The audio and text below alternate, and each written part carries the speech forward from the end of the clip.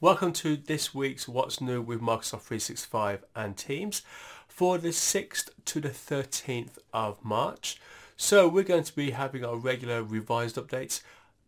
SharePoint's been busy, there's quite a few updates for that. Then we'll go through some Office stuff, some Teams, and then we'll wrap it up with our bite-sized updates, and then we'll talk about how you can keep up to date with the content that I push out.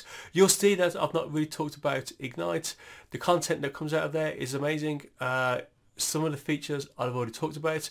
I will talk about them when they're about to happen, and some of the really nice stuff that they're talking about is so far down the line that actually I'll just leave it until it's about to be available. Okay, so some revised timelines. macOS native notifications in Teams, that's delayed a little bit, so they're looking at March to mid-April, so that's slipped just a couple of weeks. This retirement has been cancelled. So I talked about this before. This is the ability to share from OneDrive and SharePoint into Outlook. They retired it. They brought it back. They told you that they were going to retire it. Now they've changed their mind. Anyway, if you use that, that's fine because that's not going away. First up, we've got some improved person columns in Microsoft Lists. So as you type, it's going to make suggestions, but the suggestions are now going to come from the graph rather than just being anybody. So it makes it more personalized. Of course, the graph behind the scenes knows everything. It knows who you are. It knows what you do and who you do it with. So based on that knowledge, it's got a much better chance of giving you suggestions which are relevant to you. Look out for that anytime now, between now and late April. SharePoint page analytics. So this is some new analytics for SharePoint pages and news posts. So it's just going to give you information about how your colleagues interact with your news and your posts, and it's going to include page views, the viewers, the average time that each person spends on there, and you can look out for that from early to next April, so next month. This is SharePoint events web part displaying event images. So it's not a new web part, but it's the ability for authors. So if you author SharePoint pages, it just means that if you do use that web part, it's going to display the image in the title from the title part of the event. It's not going to retrofit this to existing web parts, but the default will be to show two images. This is available for most of us, and I say most of us because some people will get it earlier depending on their organisation, who they are, but the rest of us, we're talking late June. And you know what, maybe I should have put that in one to watch because that's quite a long way out, but look out for that. But there's more information that I've got in the blog that covers that off. I'll probably revisit that near the time. Immersive Reader. So Immersive Reader is proven to help people. It's now coming to some SharePoint pages, so it's going to be modern news and pages, but not the home pages. Initially, it will only read content contained in the text web parts, but I suspect that's going to expand out a little bit.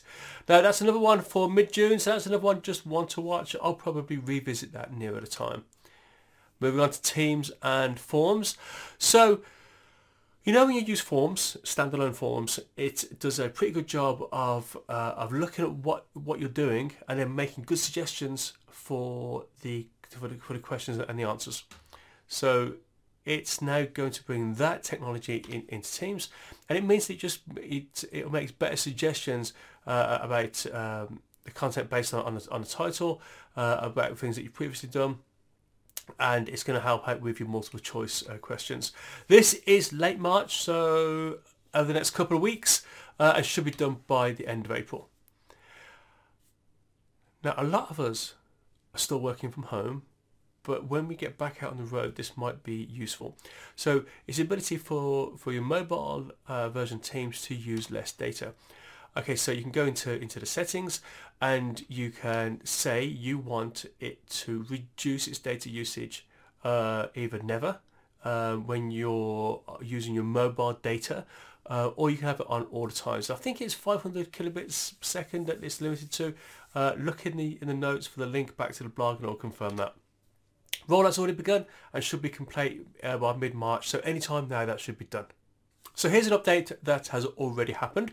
So when you go to office.com, previously you can see on the screen now, it used to show you your recent documents shared with me, pinned and discover. And look over to the right hand side, it's going to show you what it's been replaced with. So it's all my recent, shared and favorites, and it spans cloud, email attachments, your local files. This is available now. Now there's Microsoft put out quite a big update with this. There's a lot of information, there's some Q&As. So if you're interested in that, hop over to the blog, look in the notes of the video or the podcast, and then follow the link to the blogs. There's quite a lot of information on this one. So this is general availability of guest support in Yammer. So the community admins can invite guests to a community. Now the admins of Yammer networks aligned to native mode must enable this first. By default, guest access is going to be turned off, and quite rightly it probably should. And it moves from public preview to general availability later this month. So over the next couple of weeks you'll get that. Okay, so we're starting to wrap up already. So bite-sized updates, changes coming to the default new Yammer settings. So you go to the next phase of settings. So people who have opted in, it's going to become their default soon. Now there's quite a bit of this. So if again hop over to the to the blog, because there's quite a list there of the updates which have happened recently. So I'm not going to go into it now because this is a bite size and would have gone on too long already for it. But hop over and just have a look at that if you're a Yammer user. Microsoft To Do updates will be available on iOS and Mac, but they're quite strict about the version that's available. Okay, so nice quick one. So what's that? 7 minutes or so. So I know that keeping up with Microsoft and Office 365 is tricky. Stuff comes out daily. But some options for you to keep up, either on Facebook, Twitter, YouTube, LinkedIn, the podcast over at the website. Just do a search for Super Simple 365 or look in the notes. During the week, the tweets come out almost daily. And then I'll have a roundup at the end of the week. But folks, we're done. Thank you for watching. Thank you for listening. I'll see you next week.